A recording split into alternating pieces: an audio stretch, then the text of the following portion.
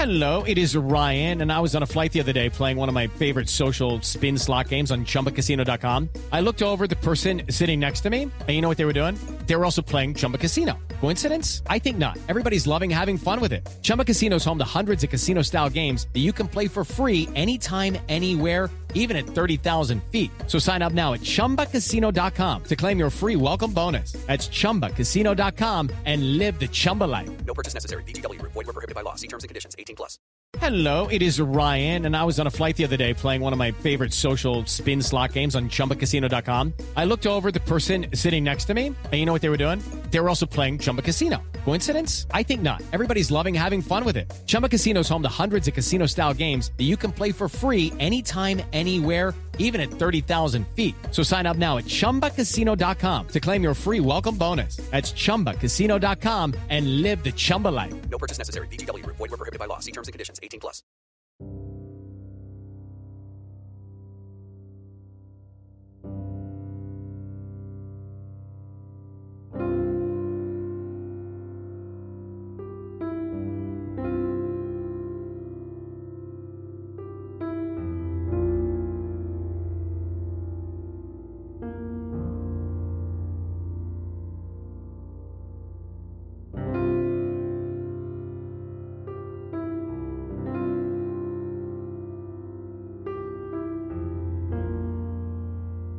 On February 9th of 2004, 21-year-old UMass Amherst student Maura Murray disappeared in the White Mountains of New Hampshire in one of the most perplexing mysteries of our time.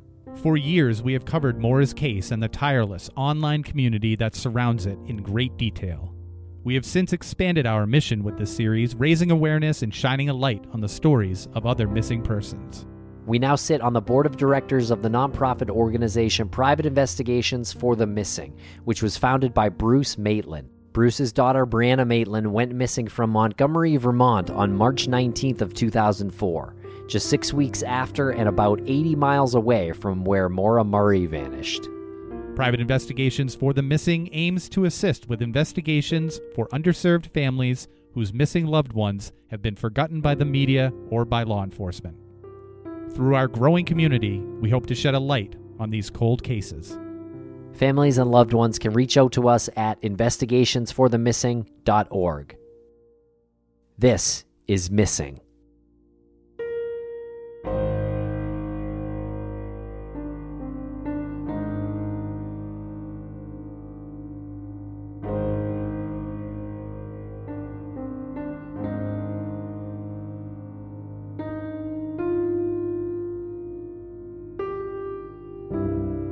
Welcome back to Missing. I'm Tim, here today with Lance. Lance, how are you today? I'm doing fantastic. Just fantastic. How are you today? I'm doing great. And Lance, in this episode, we are bringing you the third in a series on missing Nikki McCown. And in this one, we're speaking with Nikki's sister, Michelle, directly. And in the first two episodes, which we aired maybe like 6 weeks ago, we played some clips from Jen's interview with Michelle, but this time we speak to her directly, and it's a really great conversation. It really is. This has been 20 years since Nikki has been missing, and I don't think a day's gone by where Michelle doesn't have the amount of passion and drive to find her sister as she exhibited in this conversation. There's information here that we are following up on from our previous conversations that Michelle clarifies, and some development. So you want to listen for that, but you also want to really hear what she's saying. Again, we talk about this secondary victims effect all the time, and this is a great example of it. Someone does something to somebody else, and they just don't have the wherewithal to understand the ripple effect that it has throughout the entire family and friends. And Michelle is really the personification of that. That is a great call. And these first two episodes we did were really great and informative. And Michelle did have one update. So we do want to just update anytime anyone's got an update. We're always willing to discuss, and in this we really added to what we had already done. So we definitely invite you to listen to those two episodes, and then catch up with this one. And of course, Nikki McCown went missing from Richmond, Indiana, on July 22nd, 2001. She was 28 years old at the time of her disappearance. and 5'2" and 115 pounds. And her full name is Marilyn Renee Nicole McCown. Everyone called her Nikki. And you can get more information at helpfindnickimccown.wordpress.com. That's helpfind, NIQUIMCCOWN.wordpress.com. And if you have any information about the disappearance of Nikki, please contact the Richmond, Indiana Police Department at 765-983-7247. And we'll put a link in the show notes to that as well. So thank you very much for listening. Follow us on social media at Missing CSM and check out that website as well, missingcsm.com.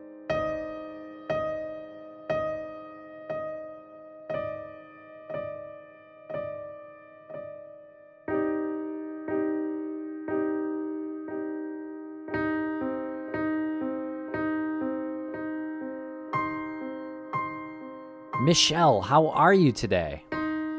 I'm okay. I'm doing pretty good. It's good to finally speak with you. We've been in contact sort of through our private investigations for the missing researcher and our, I guess, our primary point person to this particular disappearance through Jenna Mel. And you've been speaking with Jenna Mel as well, so we've been hearing a lot about you, and I just want to say it's great to finally put a virtual face to the name. and thank you so much for joining us. Thank you for having me. So your sister Nikki went missing in July of 2001. Right. I want to talk to you specifically about Tommy, but Jen had mentioned that you have some updates before we get into other things. Well, one update I wanted to make is that the last time I did the interview, although for the last 20 years, I've always thought that Tommy was the person that is responsible for my sister, I still always wondered about her fiance and his girlfriend. And I just had got some information that can delete the girlfriend from the list of my 20 years of wondering. And I found out some information that, she wasn't even in town at that time, so I can kind of scratch her off. And as far as the fiance goes, after the information I got in regards to Tommy, I can finally scratch the fiance off my list too. And you said this was information that you just received after how many years? After 20 years? So what I'm trying to say is, like, for 20 years, I've wondered. I've been back and forth. Was it Tommy? Was it this person? My list is probably had at least 100 people on it that I wondered, were they responsible? I question everybody. When you live in a not knowing stage, you don't know who's the person that took your loved one away, so you just wonder about everybody, basically. There was a few that were at the top of that list. The ex-girlfriend of the fiance was one of them that was at my tip top. And I, like, as far as the fiance goes, I so much think he was involved. I just thought that his family or his ex-girlfriend was involved, and I just can scratch that off. Okay, well that's reassuring to hear, because any progress is good progress. And the interesting part to me is how you came about this information. Can you give a little bit of background on the girlfriend and the fiance and why you thought that this was a particular interesting person of interest for you? And then what was the information that came your way? The girlfriend was someone Nikki had dealings with in high school. And then, as you know, Bobby moved on to California with the girlfriend. And then Nikki met her daughter's father and was with her daughter's father until they reconnected, right before she came up. They reconnected probably in 97, 98. And then throughout that time that they were together, Nikki always had run-ins with the ex-girlfriend. So, she seemed like she had a problem with him wanting to marry my sister. So she was at the top of my list.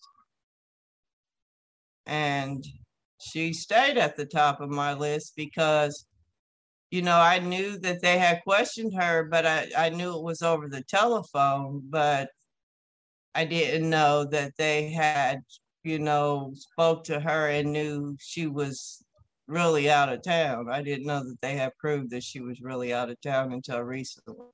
So that's how I got to where I'm at today. So was this from a conversation with police?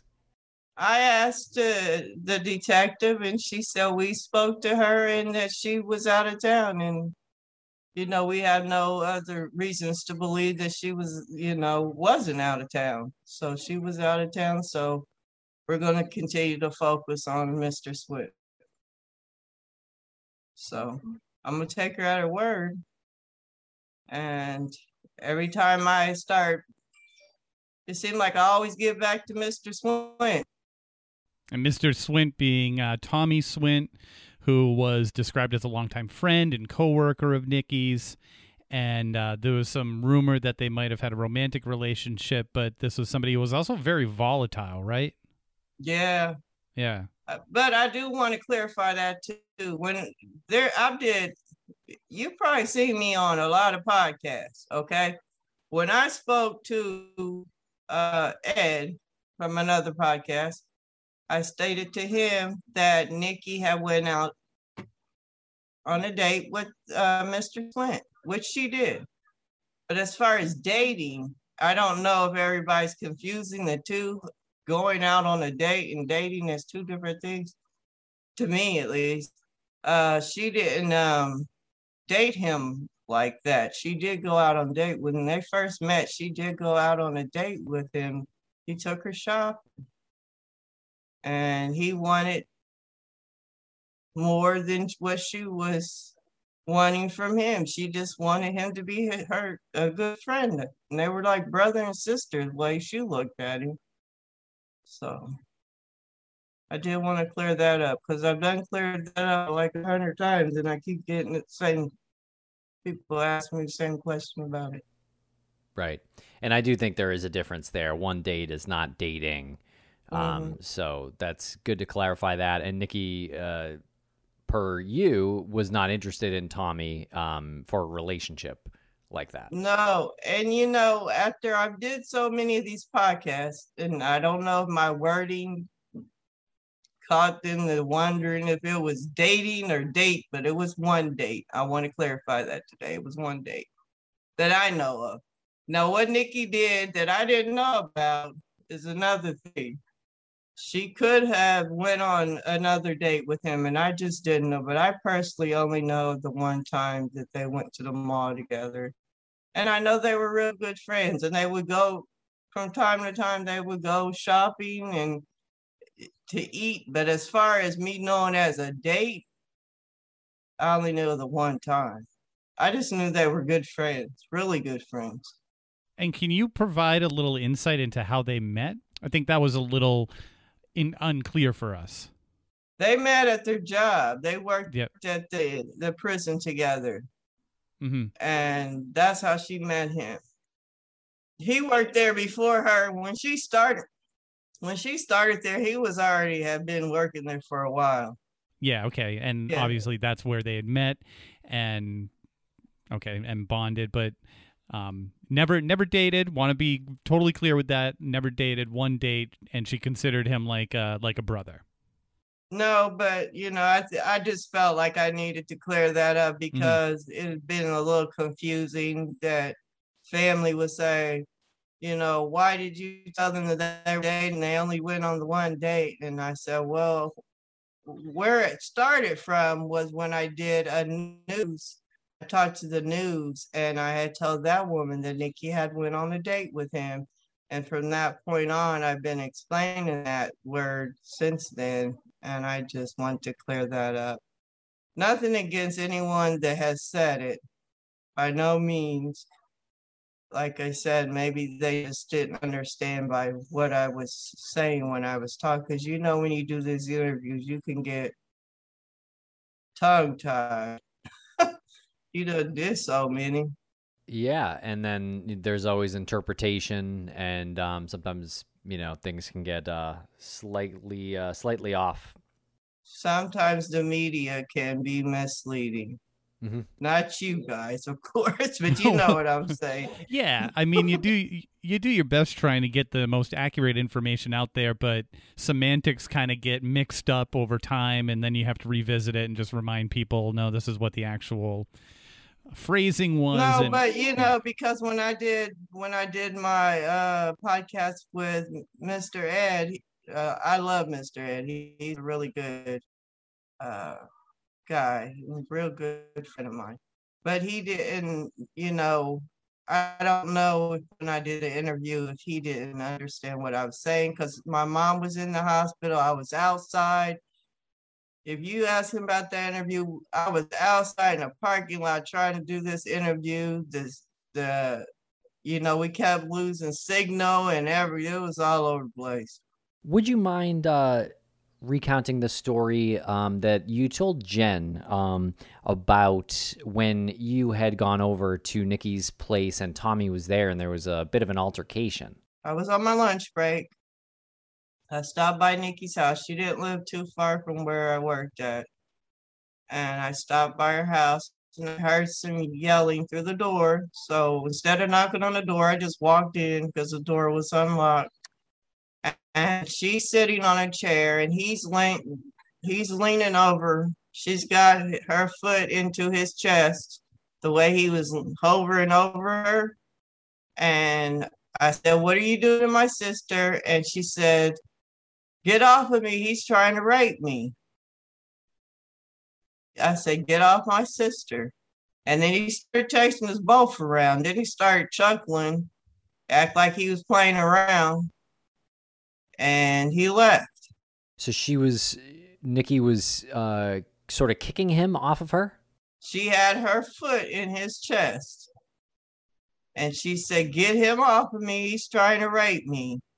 And then he leaned up, she got up, and he started to chase us both around her house. And then he left. He said, "I'm just playing," and he left. Was his change in behavior like that abrupt, or did he seem to calm down, or was it like a switch? It was kind of like a switch. Like he had, he instantly just like shrugged it off like, "I'm just playing around." How long into their relationship was this? Okay, she started working there in around 94. And this was probably maybe 3 or 4 years later. When he chased you both around the house, how long did that part of this last? Not very long at all. It only lasted she lived in a little 2-bedroom apartment. We ran to the back and he chased us to the back bedroom. And then he turned around and he started chuckling. And then he said, "I'm just playing," and he left.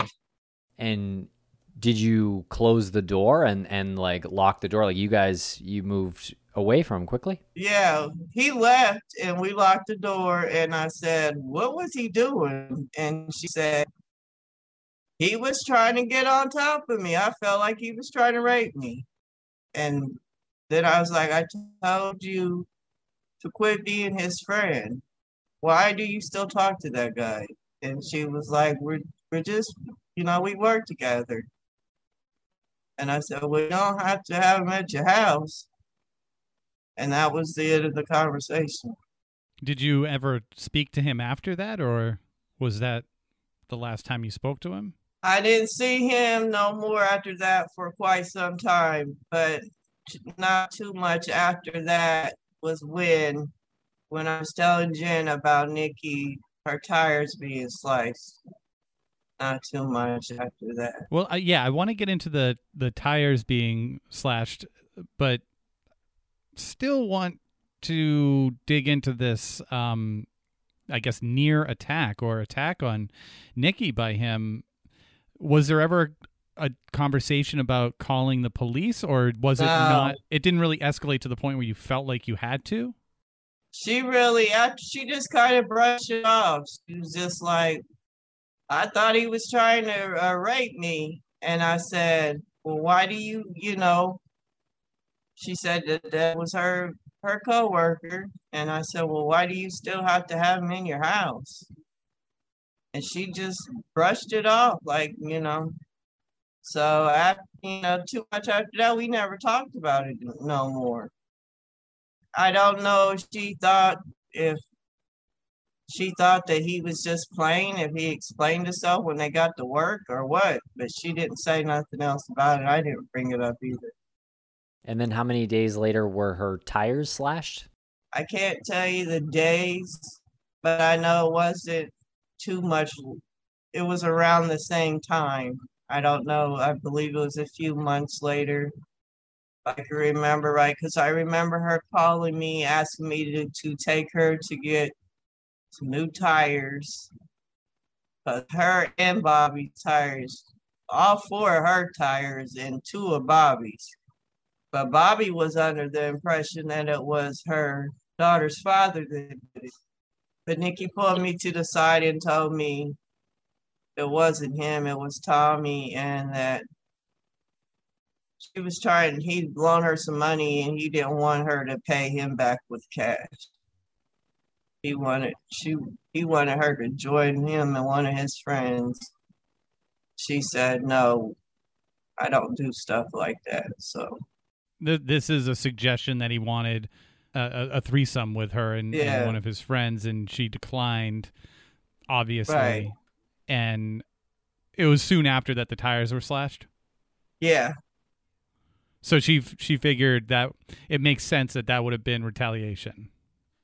Yeah, he caught her that night. The night before the tires were slashed is when he knew she was getting paid the next day. She was going to pay him back the money he had loaned her. And he called her and said, that money you owe me, you can pay by joining me and my friend on the threesome. And she said, no, I don't do stuff like that. I will give your money back. Then the next day they wake up and their tires are slashed.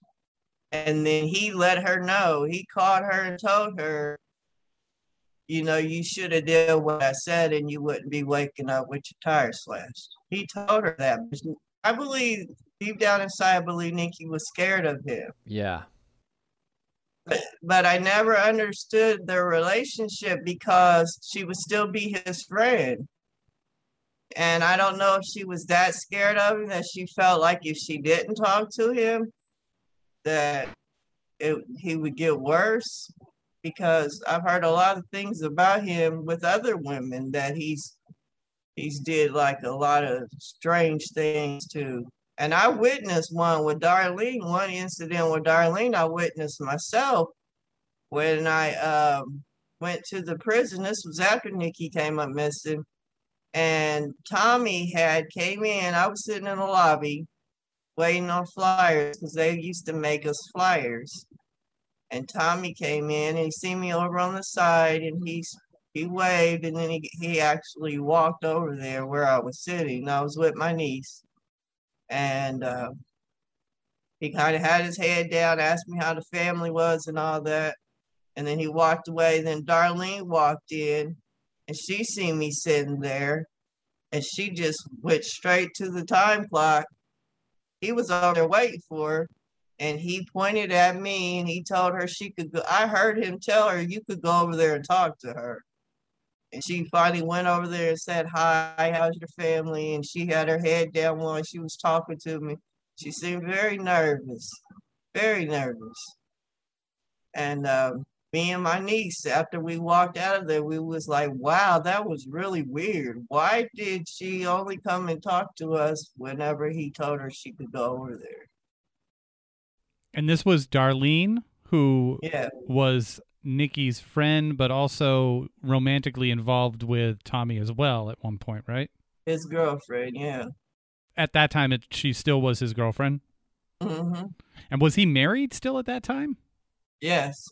But he was also rumored to be a pimp or be in sex work. Yes.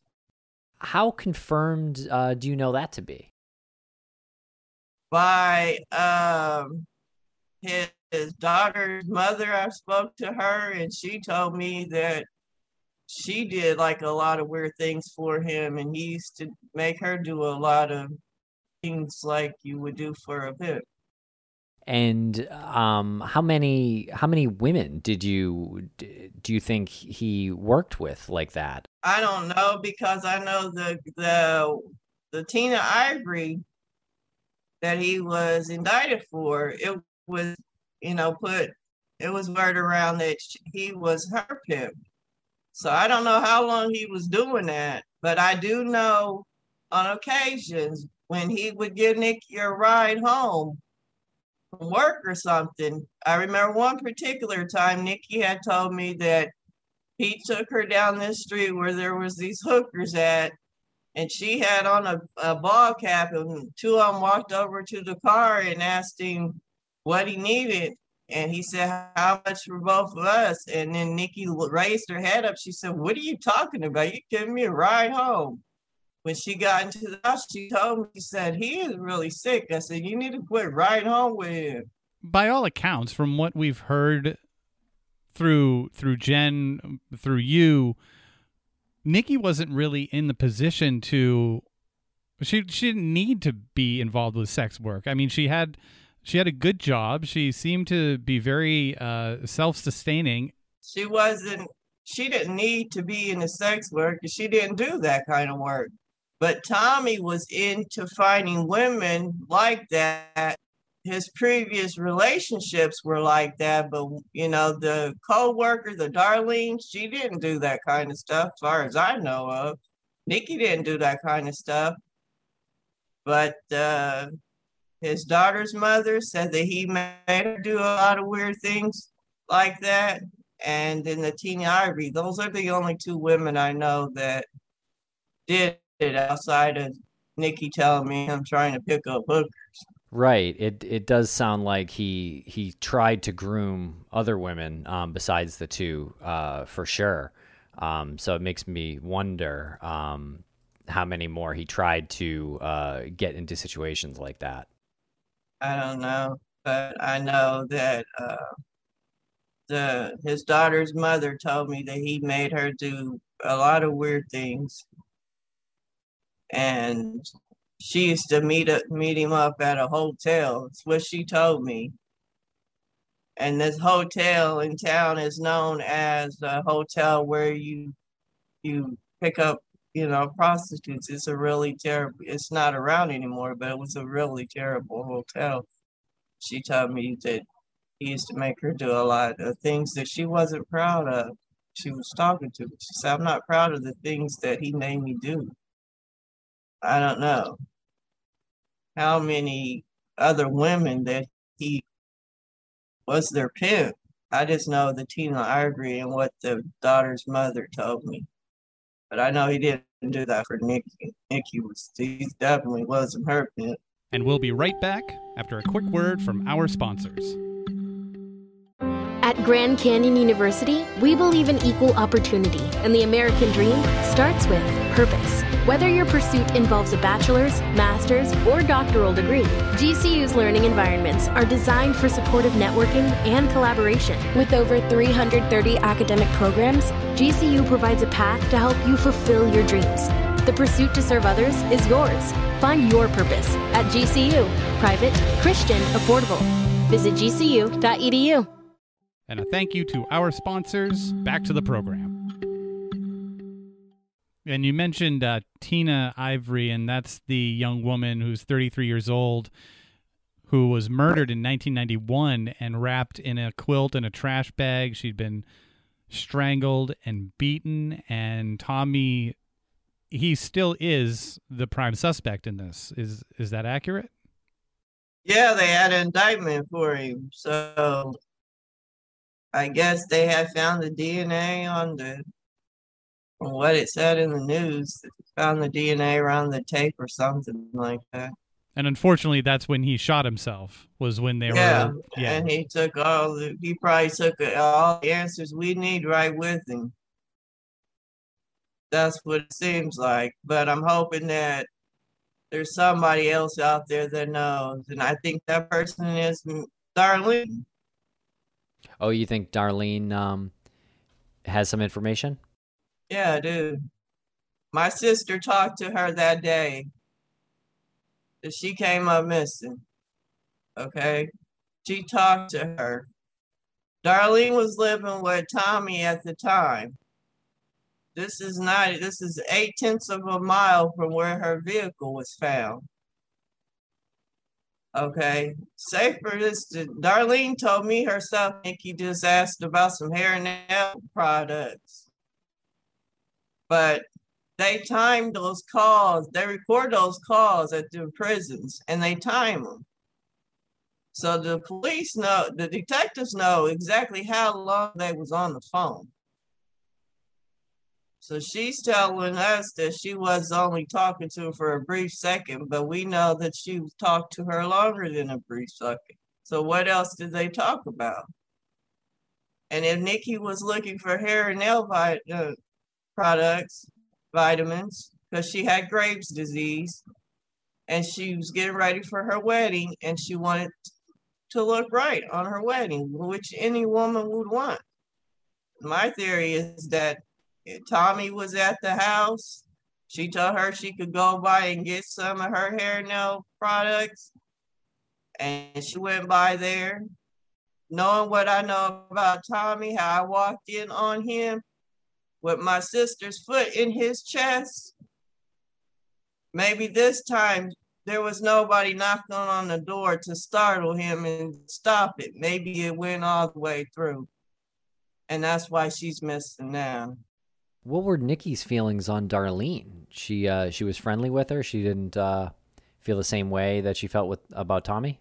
She was friends with them all. She was friends with them both. She was very good friends with them both. Yeah. And that's where I'm confused at, because if Darlene has nothing to hide, then you think she would come forth and be more eager to clear her, her name with the police, because they questioned her before. And she comes short of wanting to talk to him anymore. So if she's my sister's friend, and me being, and my family wanting to talk to her and wanting to find out, what exactly did you talk about? Do you know anything more that can help us with this? And she refuses to talk. What is she hiding? Why is she being so kind of standoffish? And it's like she's hiding something, and she might not be. She might not really know anything. We got to accept the fact that she might not know anything.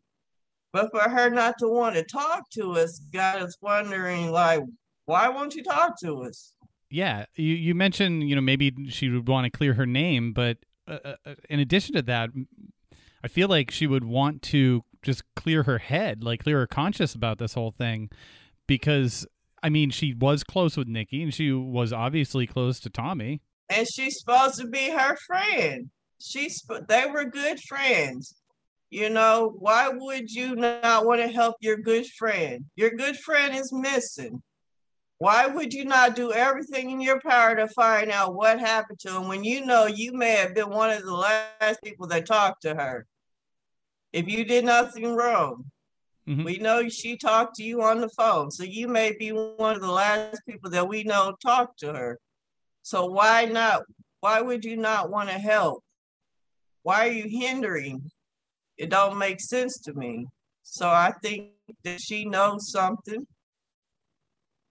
And I think that she's keeping something because she's scared that the police may look at her as being either involved or holding up an investigation, because it's been going on for 20 years now. We're on our second detective. Even if she didn't know anything, she could extend the courtesy to you and say it's too painful for me to revisit, which is why I just can't say anything.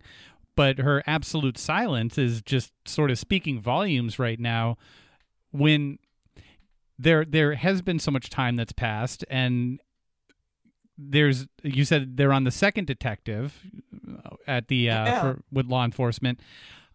If she really didn't have anything to hide, I mean, just simply say again, if it's too painful, just communicate that. Just say it's too painful for you to talk about it. But the more you go silent through all of this, through all the years, through the detectives, through your efforts, it just doesn't make sense.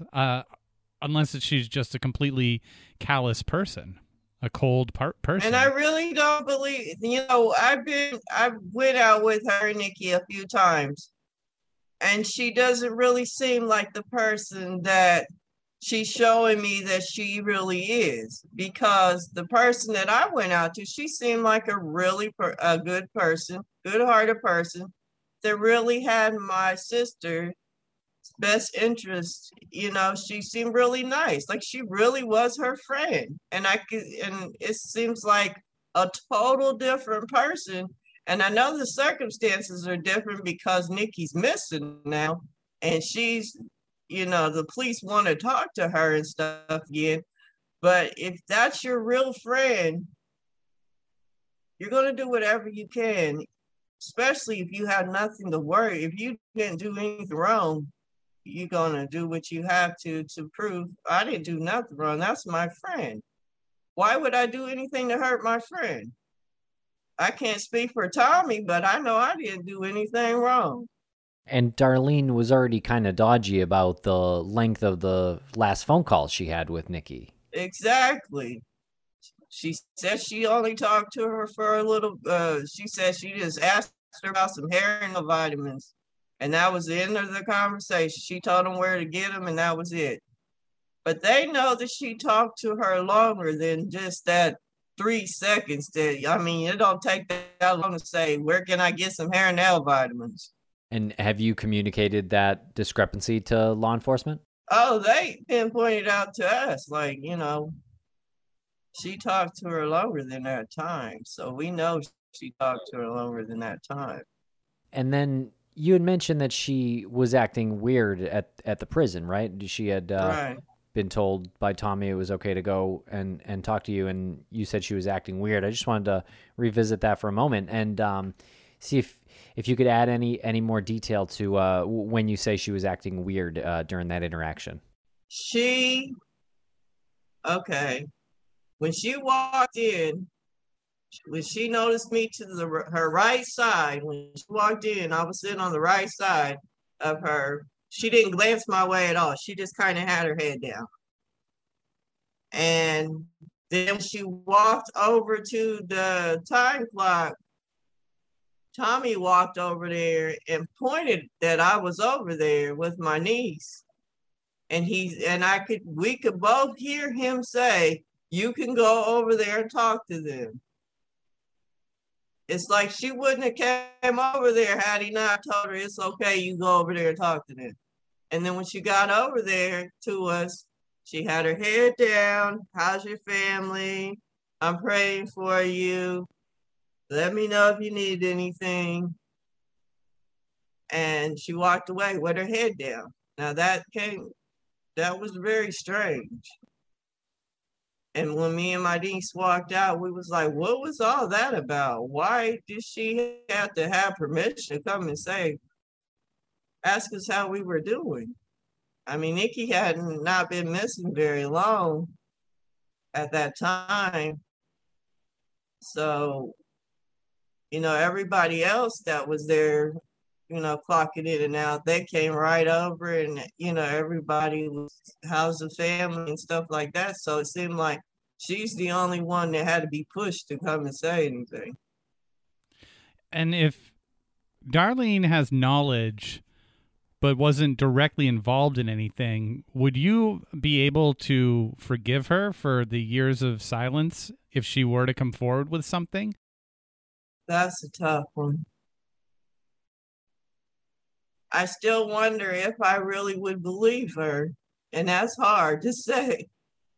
because I really deep down inside believe, after talking to so many of their coworkers, every time I talk to one of their coworkers, they tell me the person you need to talk to is Darlene. Every single coworker at that place that I've spoken to, and it's been at least 10 or 15 of them. Now they all keep telling me to go talk to Darlene. There has to be reason why they all feel the same way. So she even came forth to tell me I had nothing to do with it. I'm sorry it took me so long to come forth, but you know, I just didn't know how to. I still would wonder if she was still hiding something, because I do believe that there's something's not adding up. I mean, I'm not saying she actually is involved or anything, but I think she's keeping something away from the police that could help. Because, you know, there might just be that little piece that can help solve this. And I think she's keeping something from them. And I could be completely wrong, but I know I would always wonder that.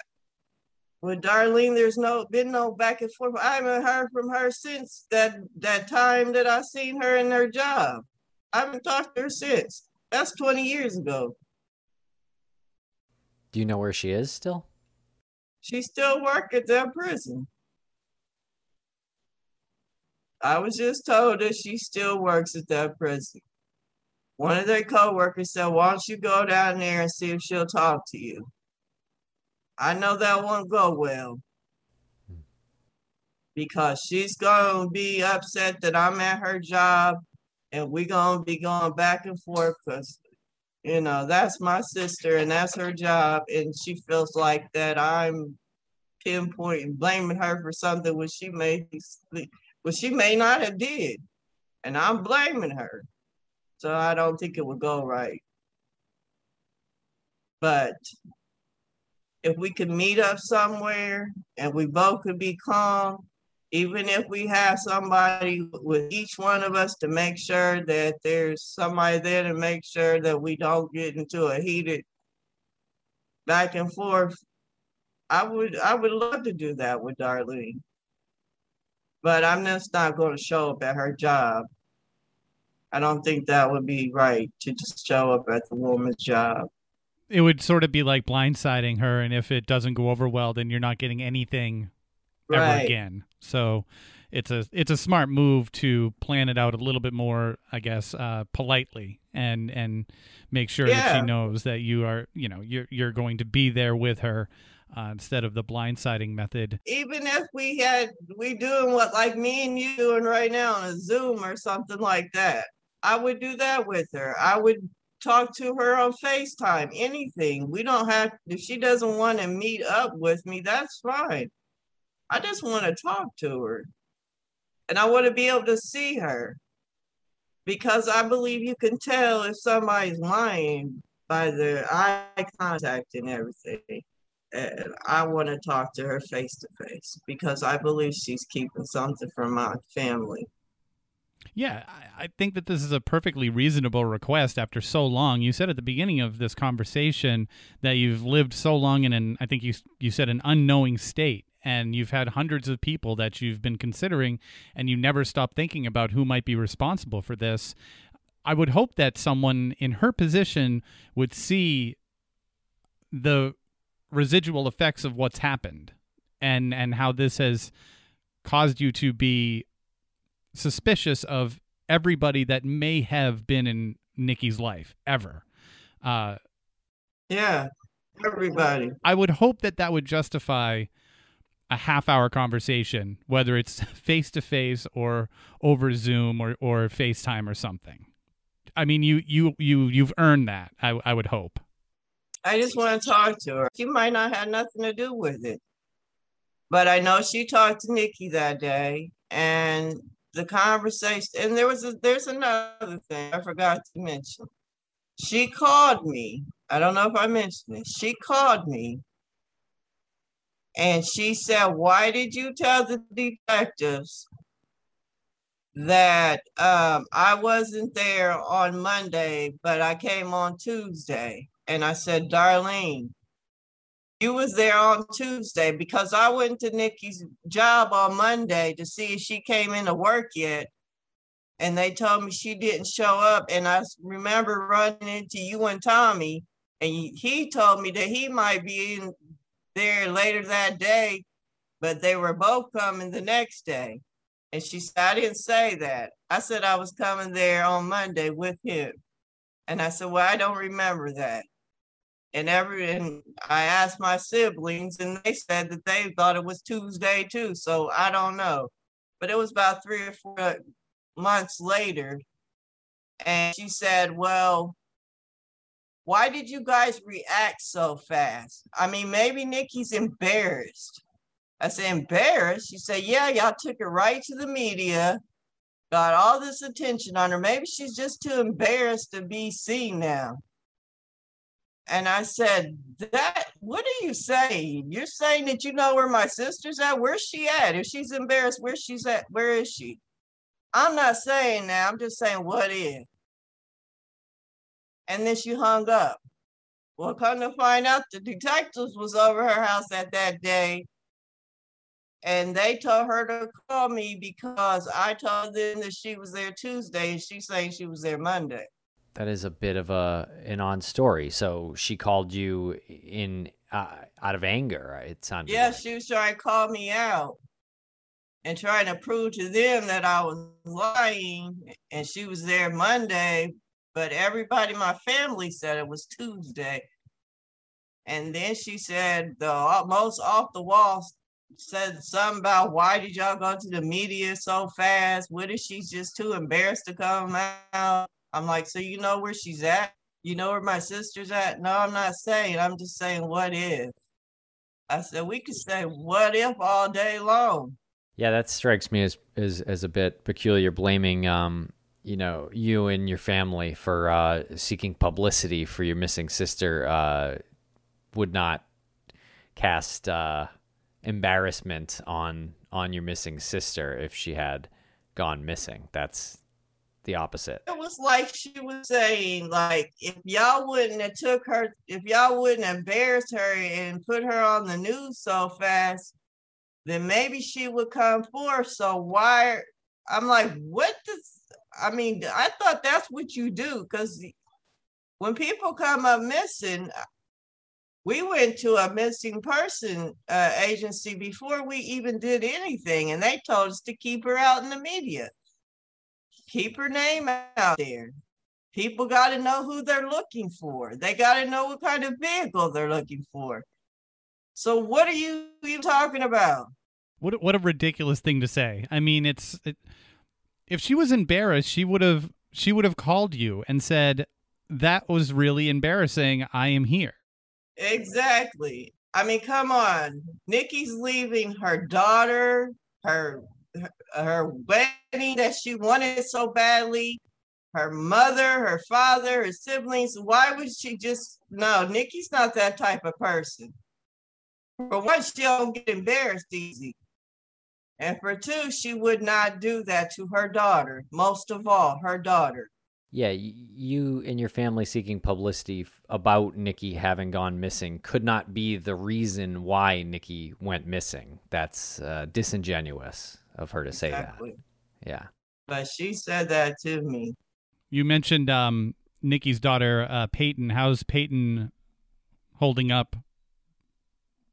She's doing good. She's doing good. She's at, Peyton's, she's 29 now, so she's kind of take charge. She's starting to take charge of her mom's case now. She's doing everything she possibly can to bring an answer to it.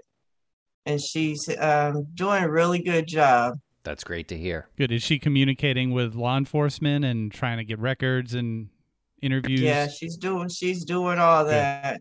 And we just had an event on the 22nd of July for Nikki. There's some new owners that own the laundromat now. They bought the laundromat and they're turning it into kind of like a center for, people that are on drugs and stuff like that, a recovery center. And they had an event for Nikki on the 22nd. They paid for everything. And Peyton and them came together and they had a really nice event for Nikki. And then we were just the Glenn Miller Park there in Richmond, Indiana. They are allowing us to put a bench up with Nikki's name and information on it. The manager at Lowe's bought the bench, bought the plaque, and we're trying to get it up around the time Nikki was supposed to get married, which is August 18th. So it'd probably be maybe a week or two after that. But we're trying to do it around a happy time. Nikki and Bobby took some great photos for their wedding at that park. And now we're going to place a bench there with her name and information there. The manager at Lowe's, we owe him a whole bunch of gratitude for doing that, because that was something my mom really wanted before she passed away. That's really awesome that they're doing that. And I love the idea of focusing it around a special day that was supposed to be happy, and not like an anniversary of a disappearance. I think that helps when people are looking for their loved one to focus on what made that person special and what made them, contribute in a positive way and what made other people happy. So, happy to hear that you're doing it that way. Yeah, I mean, that was something Nikki was really looking forward to, is her wedding. She really was.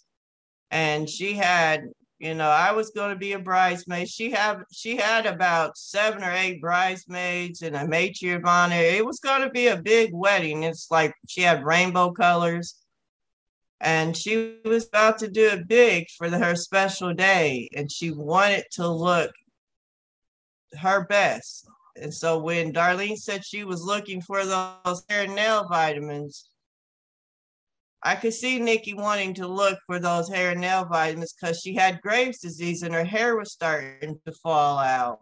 And those hair and nail vitamins prevent that from happening. So it makes sense that she would ask her, but the whole conversation lasted longer than just with that. For sure. And honestly, if she's listening, if Darlene is listening, if she catches wind of the conversations that we've been having about Nikki, open door policy for her to come on to talk to us to 5 minutes. Come on, and we'll put it out as a little special episode and see what she has to say. It'd be great to connect the two of you if that's a possibility. I'll put it out there again, like open door policy. That would be wonderful. And because Nikki worked at this prison, and all of those people there were like brothers and sisters to her. She worked there for quite some time. They become her family outside of her real family. When we have like little vigils and stuff for Nikki, I've not seen not one of them come out in her support. And that really bugs us the wrong way. Like, you guys always thought like law enforcement and stuff like that, they kind of made this brotherhood and they kind of stuck together. I don't see that here. And it's kind of sad that they never come to any, and they've never came to any of her events like this. For the last 20 years, I've not seen them coming to anything of hers. And it's really sad. And I would love if Darlene would at least come to your show and talk to me. I'll even protect it a little bit more and say you don't even have to come on. You can just shoot us a message. We can have a conversation offline. We can just talk in a written statement. We'll read it. It just baffles me. It's your friend. If it's too painful to revisit, simply say that or say something. Just something. It's 20 years of silent torment. Come on. How I would explain that to her is my niece, Nikki's daughter, has to live with this every day of her life. it's not, it's painful, as painful as it is for her. Come on, darling, you can't use that as an excuse. Because I watched my grieving father, within 3 years of Nikki being missing, he passes away from grieving so much because he feels like he fell short to protect his daughter. My mom, I watched her just 5 or 6 months before she passed away. I watched her being wheeled into the police station, leaned over with cancer all through her body, just so she could talk to the detective to try to get information about her baby. You talking about revisiting pain? No, you have no clue. So Darlene needs to come on here or reach out some kind of way, because we need to talk, woman to woman, just talk. I ain't talking about anything but just grown women talking. That's all I want.